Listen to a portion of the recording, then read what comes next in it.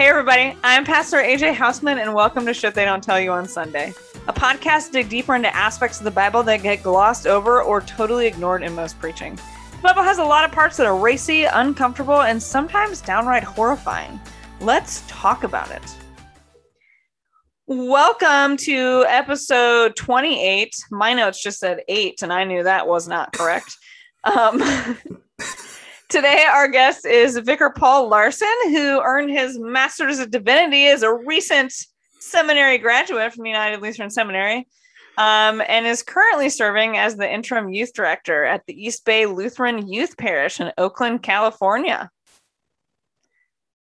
It's very exciting. Good morning. Yeah. Good afternoon.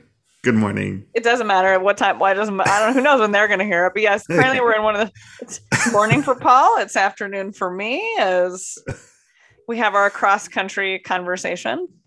Yes, I'm excited to get going. Yeah, me too. Paul and I actually are in like a Bible studies together once a week, so we talk about the Bible a lot. But now we're doing it like publicly.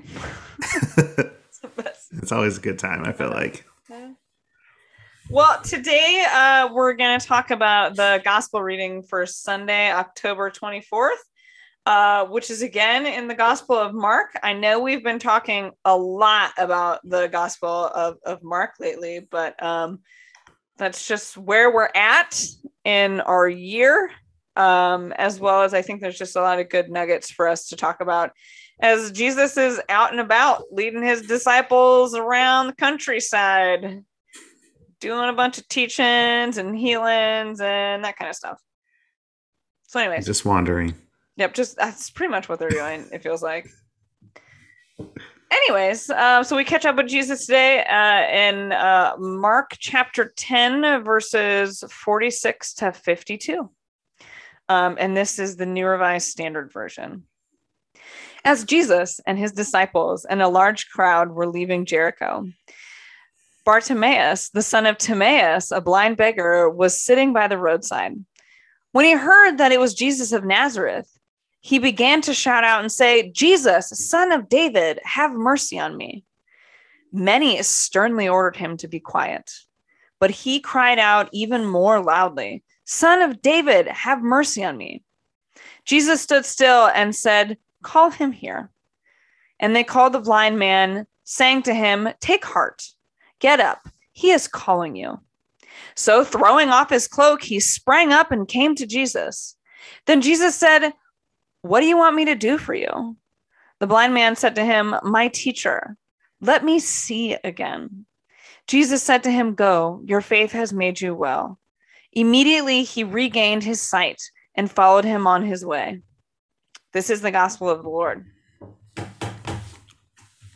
Praise to you, O Christ. I always feel like you have to say that at the end of a gospel reading. And like it's just, 30 years of going to church has taught me that anytime someone reads from the gospel, that's just what you say. I find myself like mentally doing it every time after someone reads it. I'm just like, I can't. Did you know, I found this out because I now also serve in Episcopalian church, that if it's not a Eucharist service, you don't say that. It's just you respond like a normal reading. Interesting. Yeah, I thought so too. Good to know. I haven't totally dug deep into why that is yet. But I learned that the hard way as I was putting together a service. Charlie, our friend Charlie, was supplying for me, and he is not ordained yet. And so I was putting together this service, and I always send it. I have another priest that is a member of the parish. Mm-hmm. And so obviously, like anytime I do anything, I send it to her to take a look at to make sure it's, correct in the Episcopal world. And she pointed that out to me and I was like, that's interesting. It's a new fun fact. So coming from the West Coast to the East Coast, and like I did my seminary education in the Church of Gordon Lathrop, where he used to be the pastor of. So it was like very liturgical. Like high church, East Coast. And I was just like, the first day I was there, they tried to like put the piece of bread in my mouth. And I was like, what is going on? I've never done this before. Because I'm just so used to like doing it different ways. So yeah, it's a like, different. Can I just can I touch it? Can I take that Yeah. from you? Yeah. That's actually interesting as like, because I know churches that also same Midwest, that wasn't a thing. Maybe if Right? you were Catholic, but I other than that, I don't know anyone else that really did that way. But then yeah, coming to the East Coast, and it's just like, because I've had to do that where people just like stick out their tongue at me, and I'm like, okay, Okay. I was just you know, like, everyone's doing this. And I'm yeah. like, what's going on? Anyways. Yeah. Fun stuff. Just as as you move around, it doesn't matter. Like, it's not necessarily denomination to denomination, but just church to church, place to place. Things are different. This has absolutely nothing to do with the Bible reading. I just am now thinking about it. It's just sort of like also when you go to churches and they're like, "Well, this is the way it's done," and it's like, maybe here, but not necessarily anywhere else. So maybe tell me first before you like.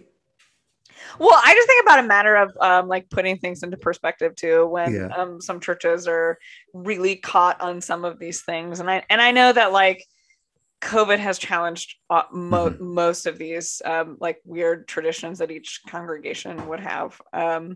But just that we can get caught up in those things and kind of I think forget what the bigger picture is. But yeah. But Jesus, right? So the bigger picture. Back to the Bible. As I sit on my little church soapbox over here. Anyways, we catch up with Jesus doing some healing again this week, which is I think what people just like. Hasn't Jesus? This is like the 10 billionth Sunday after Pentecost. Hasn't Jesus just been healing people for like 2,000 years? Just shows up in Mark and then just starts healing people. Yep. That's all he does in this year. Yeah, which is like kind of fun to think about, like that's the general focus of the gospel, but it's also kind of interesting to think about like just some of the other things that like the other gospels include, and it's just like none of that's important to Mark. No. You just find him like Snow White in the wilderness. This is not what Mark wants you to know. All the way up to, I don't know if people know, like Mark doesn't have like a birth narrative. Yeah. Like Mark doesn't give a shit where Jesus was born. That's not the point. That's not the point. Just go to the wilderness, Jesus. Skip that part. Yeah. We just catch up with Jesus when he's 30 and we're like, all right. And the disciples still don't know. No, just never. Never. Paul, we have talked about this the last few weeks. Just two of, the Markian disciples. Which, we of course see again here today. To me, it's almost like, which they start to do this. I don't think as much in Mark, but they do in some of the other gospels, kind of start to act as like a bodyguards to Jesus. Mm-hmm. Like if people are just getting like too close to Jesus, right? Like that's when they start to like push back. Yeah. And I think we see some of that here today with the disciples. Mm-hmm. Yeah, we constantly see like them just being stumbling blocks. I think just kind of go back to that cliche. Get behind me, Satan. So something we see here today in this particular story with Bart, which by the way, Bartimaeus just means son of Timaeus. So for anybody who cares about a little bit about maybe a background is just that redundancy that we see Bartimaeus, the son of Timaeus, is just maybe assumed that like the author is assuming the readers aren't like native Hebrew speakers and wouldn't know some of those like fine details, which that's really a fun fact. Doesn't necessarily affect our conversation today. Anyways, Bart's blind and comes to Jesus. And this is the part I know that was super uncomfortable for me. And I think for also you too, Paul, where they're like, many sternly ordered him to be quiet. Like they wanted to, they silenced him. Mm-hmm. And we don't necessarily really get why. Like, are they silencing him because like Jesus is just like so important they don't want him to bother them, or why are they silencing him in this moment? I'm always really interested in understanding. Yeah, why is like why do the disciples keep getting in the way constantly, Mhm. and especially this morning where he's on the side of the road and he just like calls out like Jesus, son of David, and like that's something that you just normally wouldn't hear, or maybe I could say in a personal like if someone were yelling that on the side of the road, I probably wouldn't listen. But like that's how important it is for him to be naming that when the disciples still have not seen that he is Jesus of Nazareth. Right. So when he is Jesus of Nazareth, right, and that Bart calls him son of David, that is like there's Mm-hmm. a significant piece of that, especially because this is right before the Palm Sunday ride, right, like Mm-hmm. before his, which doesn't necessarily take place on a Sunday, his glorious ride into Jerusalem on the back of a colt or donkey, whatever you want to call it, and people are laying their cloaks and tree branches and stuff like that in the street for him to walk on, screaming, the son of David. Bart, Bart says it first. Yeah. And that is significant for him to proclaim that when it hasn't been like widely proclaimed yet, that's not a title that's been given to Jesus yet. And I think it speaks to the sort of how Kenny, you talked about this, how we kind of try to be, I don't like the word gatekeeper, but just like the security guard at the club, we don't want to like let someone in from the alley. We just Well, want to that's why, like, I protect. think the disciples often act as Mm-hmm. those, which again is to understand too. Like, let's remember that this is like the author of Mark is writing the story from a certain perspective in order to get something across to their audience. Yeah. And so often in the Gospel of Mark, so it's that disciple thing, they're using the disciples as a literary device in order to point something out to us in the Yeah. story. And so quite frequently what that is them putting the disciples in the way or somehow blocking or guarding people from Mm-hmm. getting to Jesus, of like, sort of they represent like we can be in the way of Jesus doing his ministry, doing the thing, doing the healing, right? And so it's the same, right? Like they're sort Yeah. of like they're blocking Jesus from doing the thing. And in every single one of these stories, like what happens, right? Jesus does it anyways. Yeah. He still meets with the person and like Always, even like always. the Gentiles, no matter where they're at, like no matter what the disciples say, he does it anyways. Yeah. And sometimes he might even be a jerk, but he still Yeah. meets with them. Hopefully no one hears that and is like, you just called Jesus a jerk.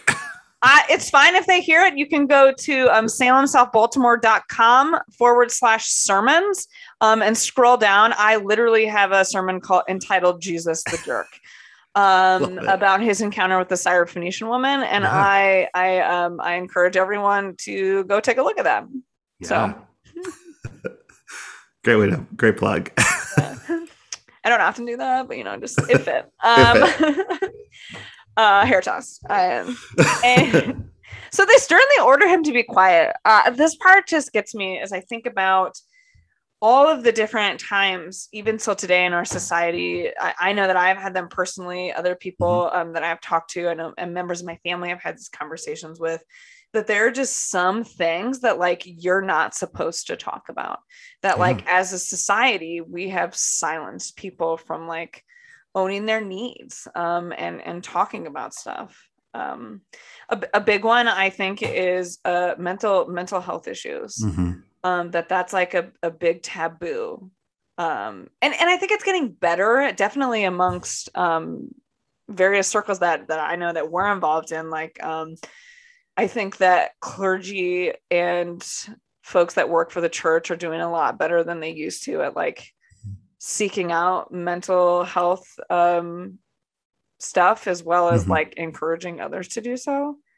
Yeah. And I don't think that was always the case. Like I think like people went to the church for mental health therapy, and it's like this is not what you're looking for. And I think one of the things that I am really appreciating is particularly some of the folks that we've gone to seminary with are very like open about their struggles with mental health in a way that like we've oftentimes put pastors on a pedestal, like, oh, you don't suffer from depression and anxiety. I'm a sufferer of both of those things. And I know last month was it Suicide Prevention Month during the month of September, and continued to see a lot of folks like say, hey, reach out to me, and because it's something that's so important, especially right now during these weird COVID times, whatever, post pandemic, I don't know where we are. And we're seeing just death so much around us. And like, how do we continue to be supportive of our folks who are experiencing emotions that maybe we in the past have just wanted to say, oh, just get over it. But it's like, no, like these are real, tangible feelings that we're feeling right now. Yeah. I also struggle from anxiety and have taken medication and gone to counseling and those kinds of things. And it was all like, I'm really grateful for that and helpful for that. Yeah. But I even still remember like the first time that I sought mental health counseling for that, like it was a you don't talk about it thing. Like it was sort of like I don't know if it was just like where I was or the people that I was around, but it was like that's a thing you can do maybe, but like you don't talk about it, which is hard because then like finding out that like, oh, I also had family that also struggled from this exact same thing, right? And like, oh, well, if we could actually talk about it, maybe we could help each other rather than silencing each other and silencing these, right? Right. Another along the same lines, I particularly think about is I have gone through fertility treatments and issues and stuff is that's a big one, right? That like women are actually ordered to be silent about pregnancy and for fertility issues and miscarriages and things like that. Like I remember when when we first were telling just like close family and stuff that like, oh, we it finally worked, right? Like, we're having a baby. Cause I had a struggle, with that, right? Like I don't even know if I have said this publicly yet because of this same sort of thing. Is like, I had to have 2 surgeries on my uterus before I could get pregnant. Like it was a lot, right? Like, and so there's a lot of women out there that are struggling with these kind of issues that are being silenced. And I remember when we were first telling like some close family and friends and stuff. And like one person actually was like, ordered us to be silent. Was like, you shouldn't be telling people. Like, we're not telling people, we're telling you, first of all. But second, like this is still a very common thing of silencing people. Yeah. Or silencing. I know around Advent, a lot of people have a hard time with sort of the story of Mary and if they've experienced a miscarriage and like how we as a church have totally just glossed over it. And we don't want to like have those conversations on ways that we can really help people who are experiencing emotions and so much, that we can be supportive and remind them that like we're here for you, we care for you, we love you.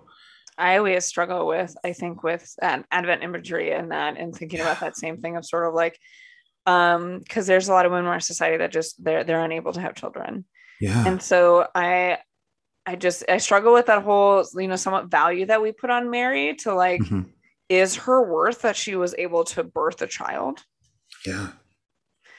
And also then when we silence people from talking, women from sharing and being able to like, I think get probably healthy resources and conversations that they need, right? Like, are we perpetuating this same stereotype? Yeah. Well, I think we need to have the conversation, right? And I think that's when we silence women, we're not having them. When we're just telling people, don't talk about this. Or somehow you've done something wrong. And it's like, no. No. Or that there's, or that even worse, that there's something wrong with you. Which is something that touches, I think, into a deeper sort of theology that can be struggled with throughout some of, I think, the healing stories and stuff like that in the Bible. Is that when we have folks like Bart that come to Jesus, right? Like, do we immediately think, oh, there's something wrong with him? Mm-hmm. Right? That's the language that we use. And like, well, good thing Jesus was there to fix him. And so, this language leads to some troubling stuff that we have perpetuated with folks that do live with disabilities, Mm-hmm. and that are born with them, that gain them, throughout life, and that they're somehow still labeled as there's something wrong with them. And there are some really good theologians who use their differently abled bodies to actually really profess the gospel in like such meaningful ways, as that's not a disability to them, right? That language that we use, that disability even, is that, oh, that's indicating there's something wrong with you, rather than like, people have different abilities, Yeah. and that's just part of it, I think. And so I think that's something that we have to maybe talk about more. Mm-hmm. And I know from my own perspective, this is one of the things I struggled with was I didn't have those resources as a seminarian, and like what that maybe we could have a place for a class. Paul and I were reflecting on this before we started recording, that like, out of all the different like perspectives of theology and systematics and stuff, it's like, oh, this was one that like suspiciously was not included in our seminary education, which is a testament to how important it is that we actually have this.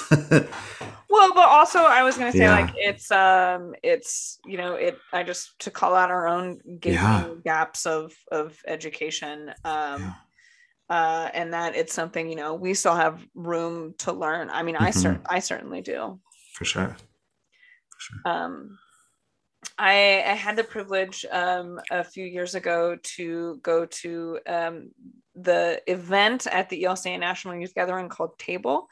It is a smaller gathering. There are two smaller gatherings that happen immediately before the larger ELCA National Youth Gathering.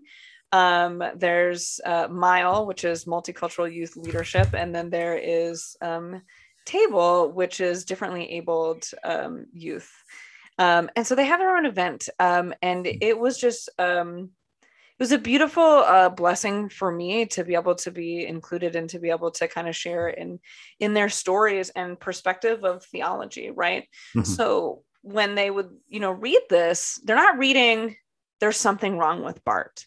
They're reading, which I encourage everyone to relook at it this way, they're reading Jesus saw Bart exactly for who he was, and didn't ignore him and talked to him, and it recognized him, and seeing him, right? How many people would have just passed by him, didn't see him, wouldn't have paid any attention, that he's an invisible person, he is just not important, right? And Jesus sees him.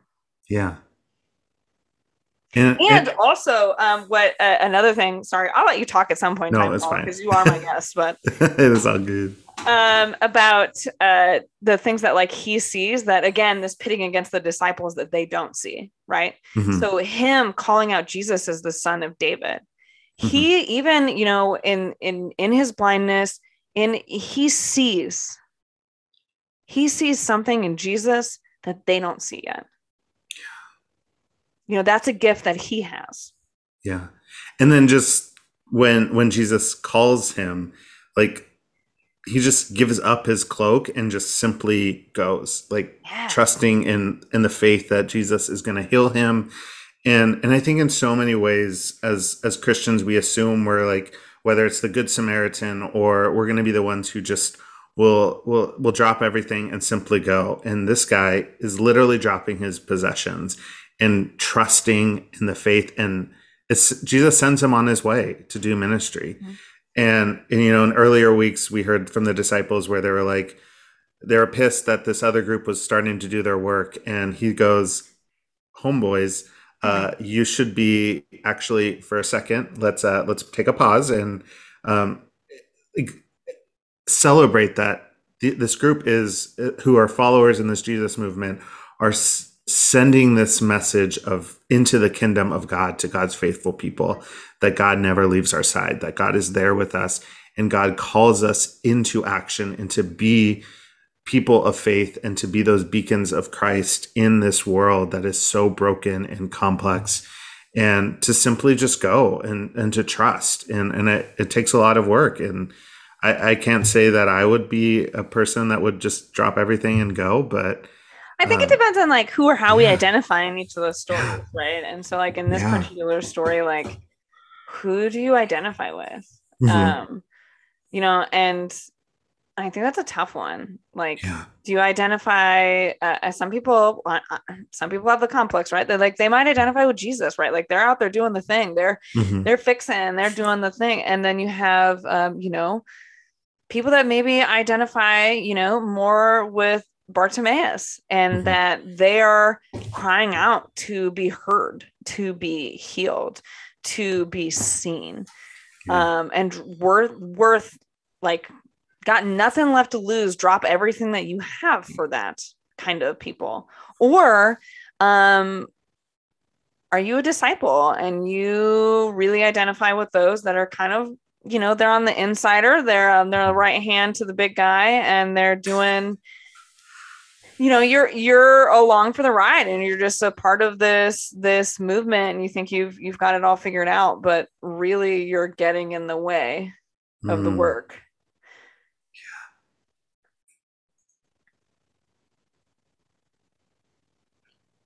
I think I might identify, honestly, if I'm being totally Yeah. honest, probably identify with the disciples, right? Like I can say that. how often do we get in the way? Yeah. Yeah, And I that's can. a tough thing to admit. It's a tough thing to think for anybody. And so, you know, it's one of those sort of like, oh man, we gotta stop and reprioritize over here. Yeah. Yeah, I think I would agree with you. I probably would identify with the disciples, like who just don't just try to be the security guard or the bouncer of the club. I just Yeah. want yeah. And I I think that that's something for all for you know to really wrestle with, right? Of Yeah. like, what does that mean for us? Mhm. And also again, like, so having that perspective is like, I really do think that that is the point of the disciples in the Gospel of Mark, is for us For to sure. continually self-reflect on that, Yeah. and to see our part of the story. Yeah, and like I know we probably don't want to like. This is one of the things that Mark is not my favorite gospel. I'm a John fan, and like this is why I love the beloved disciple in the Gospel of John. It's like, oh, that's you. Like we're the beloved disciples, and then here in Mark, and I think it like helps to make us. Now I'm sort of seeing a connection like in a whole new way of like Mark, and like I really like that idea of like maybe I'm the disciple, and I need to get that The clear. disciple. The disciple, yeah. Yeah. Yeah.